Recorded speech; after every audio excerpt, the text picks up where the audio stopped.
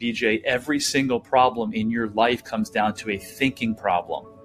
The flawed thinking comes from those stories that wrap themselves around you when you go through those stressful events as a kid.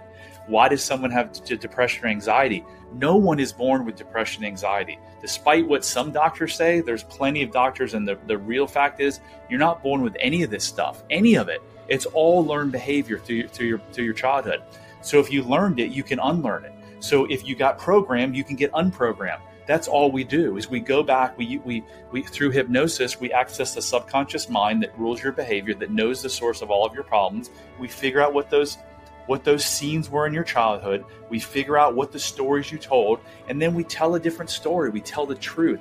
You cannot suffer if you live in the truth. Most suffering in this world is self-inflicted by our thoughts, and those thoughts are untruths. Shortcast Club.